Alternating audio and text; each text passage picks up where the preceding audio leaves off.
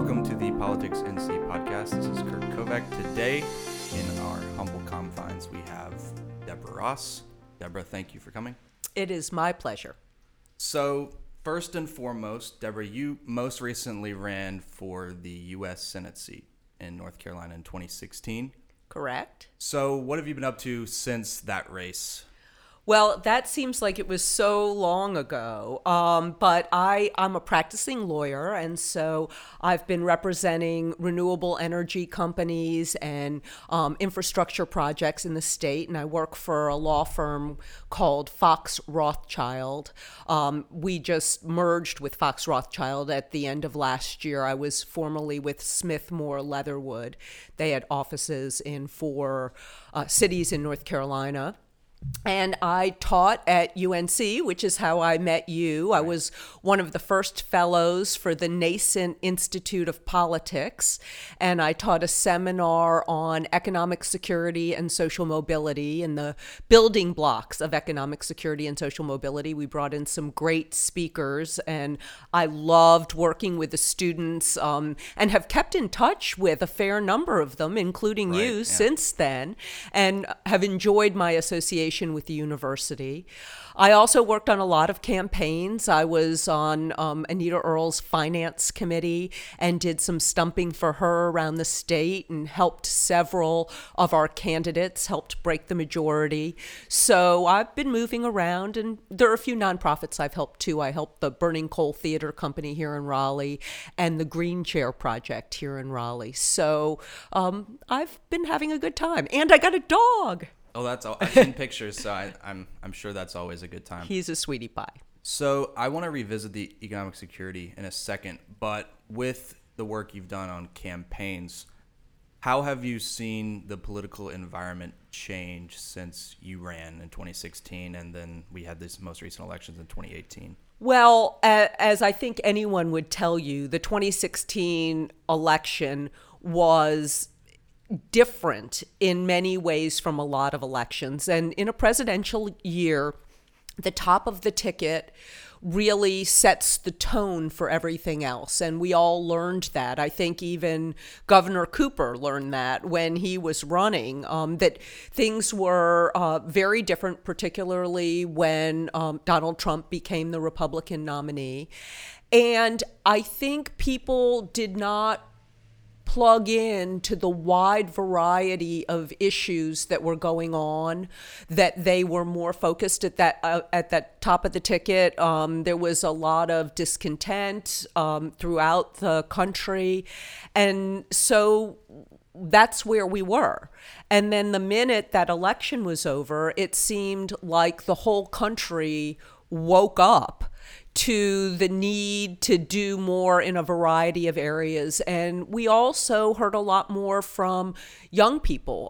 During the 2016 election, I went to a lot of college campuses. I spoke to young people. I promoted more access to community college, including free access to community college. So I was all over the state talking about things. But I didn't feel like young people were as engaged in that election, seeing the consequences of it. But the minute that election was over, everybody got involved. And what I've seen since is really, it's encouraging, but it's also energizing because so many people are interested now in making a difference in government and paying attention to government. And I understand that, people are busy and they have other things that they want to do, but I like that folk are woke. And that's what we've been seeing. Well, there is a policy that I've seen, at least from Senator Gillibrand, who just announced she was running for president. And I think it's having young people commit to maybe a year of public service for 2 years of college or 2 years of service for 4 years of college, something like that. Do you think, first of all, that's a useful bit of incentive for people if they're going to receive college for free? Do you think there's some purchase there, some buy-in? And then separately from, the college aspect of it, do you think it's good for people to have a bit more of a personal investment in our communities and societies if it's some sort of mandated thing like that? Yeah. So first, I hadn't heard that Senator Gillibrand had put this forward, but this isn't new. Right. John F. Kennedy put this forward. And we had the Peace Corps, and we then had AmeriCorps, and all of these different ways, Teach for America, all of these different ways to be involved. I think at this point, we have a generation that's interested in participating in our public life and would love to be rewarded for that, but would love to be of service. I'm seeing more and more young people wanting to be of service. And so if there are ways to encourage young people to do more in their communities and also get more education, because we know economic security is directly tied to acquiring skills and higher education, then that's a wonderful thing. It seems like a marriage of two very, very positive things for the future of our country and for this next generation. Right, okay. Looping back to, you were talking about the elections in 2018 and your work on those some of those campaigns trying to help people break the majority. Now that Democrats have a bit more leverage in the North Carolina General Assembly, how do you see them interacting with the Republicans who still do have the majority, and then Governor Cooper, who now has his veto back? Right. So I served in the North Carolina House in the session when we had a Democratic governor, Governor Perdue, and the House could sustain a veto. And I was a Democratic whip at that time. And so we did have conversations with the majority, with the Republicans, and try to forge alliances. The key issue, though, for the Democrats, in addition to negotiating and having the governor negotiate, is having their diverse caucus stick together to keep that leverage. And that's always the most difficult thing. Now, the nice thing is both the House and the Senate will have that situation right now. And so that means that there are more opportunities to stop bad things. There's something that's kind of a expression at the legislature, or just an experience at the legislature. It's easier to kill a bill than to pass a bill. And so if you've got more ways, more levers of power, then you've got more ability to have the other side listen to you and negotiate. But it's going to be a challenge for the Democrats to hold their caucus together. I've read there were a few Democrats who voted for the speaker. The question is, why did they do that? Is there something else that might come out of that? There were some questions about even a veto override vote when the Democrats didn't have enough to sustain a veto, when Democrats didn't show up. And when I was the whip and we were in the minority trying to sustain vetoes, you basically have to keep tabs on every single person, and you have to have conversations with them multiple times a day. It's not like just because you have a D or an R by your name, you're guaranteed a certain vote. And so we did a lot of work with Republicans who weren't satisfied with certain legislation. I had a lot of good friends across the aisle, and we could work some things out. But it's not checkers, it's chess. And it's going to require a lot more strategy and basically sweat equity, sweat effort, talking to people, being with people to get things done. Right. Well, and to your point, I know in December, some of those last votes were where you had a couple Democrats just didn't show up for a vote that was very important. Or there were two who voted for Tim Moore as speaker, which is kind of interesting. But two big topics that I've heard a lot about for the upcoming session are expanding Medicaid and maybe independent redistricting. So I wanted to see what your thoughts were on either of those, how viable one is over the other.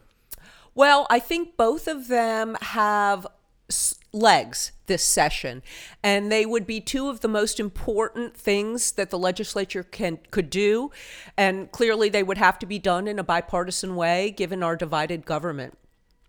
The Medicaid expansion, I was there when Speaker Tillis didn't want us to be able to expand Medicaid, and there was a big debate about it. Most of it was the fear of the Affordable Care Act. I gave a little speech on the floor that it was about fear and loathing, fear of the unknown and loathing of Obama, and I stand by that speech. But I think what people have seen since is that there are aspects of the Affordable Care Act that are very, very beneficial and are really working. But our rural communities are falling behind when it comes to access to medical care.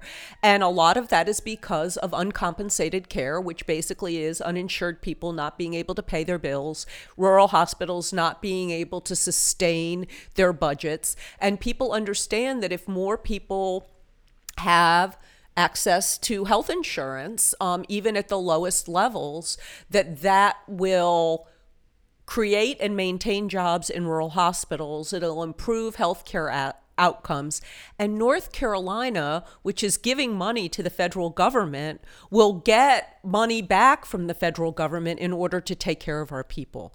And so I think rural legislators, and we saw there was a Republican bill last session that was introduced to expand Medicaid, and it didn't go anywhere, but there are people who are elected, regardless of their party, care about the people who they represent.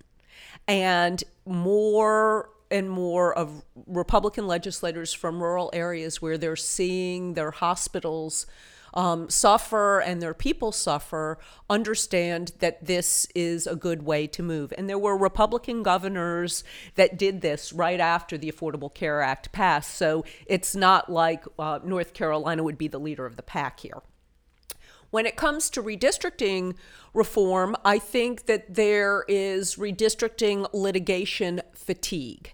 And I think it's on both sides. Both sides have, used the power of the pen to punish the other party.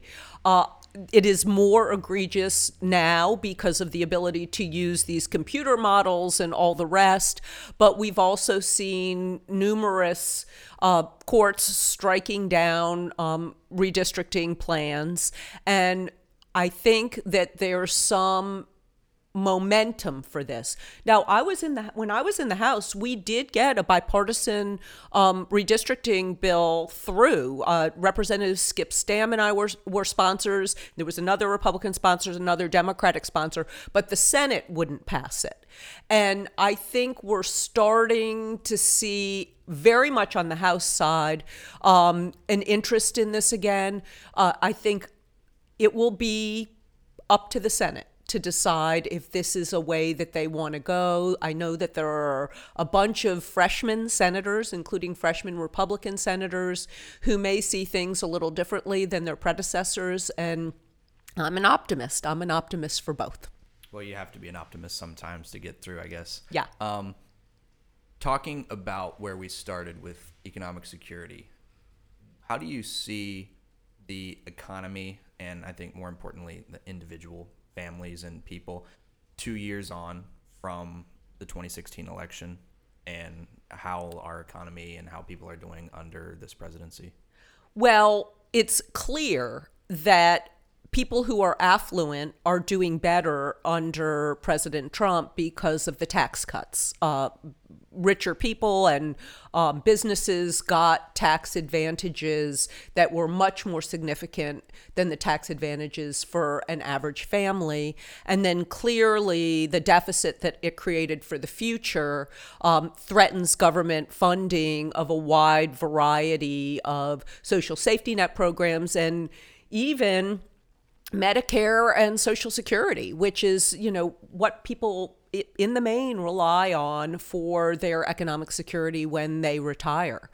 So we are at a point where people can get jobs, and that's a really, really good thing. It's particularly good for people graduating from college and people graduating from high school, because we know that if you get a slow start in your professional career, sometimes there can be a lag for the rest of your career. So those things are good. But what's going on in the stock market in terms of, one day it's up, one day it's way down, these enormous swings, unknowns about our trade policy, the effects of some of the trade sanctions on small businesses, farmers, different industries. There's uncertainty out there. And what we know from history is there's greater economic security when there's greater economic certainty. And so during a time of uncertainty, people are not willing to make the investments that they have in the past. They want to hunker down. They want to take care of what they need to take care of. We're even seeing in the government shutdown right now that middle class Americans still live paycheck to paycheck for a lot of their major expenses, that their savings from the recession were diminished, or their children, the cost of their children's higher education has gone up since the recession, or they're helping out their elderly parents. And so what we're seeing is people are doing better in the snapshot of the moment. But whether or not they've fully recovered from the recession and they can weather another storm is quite a different question. And we need to build an economy that lasts for everyone with those basic building blocks of economic security.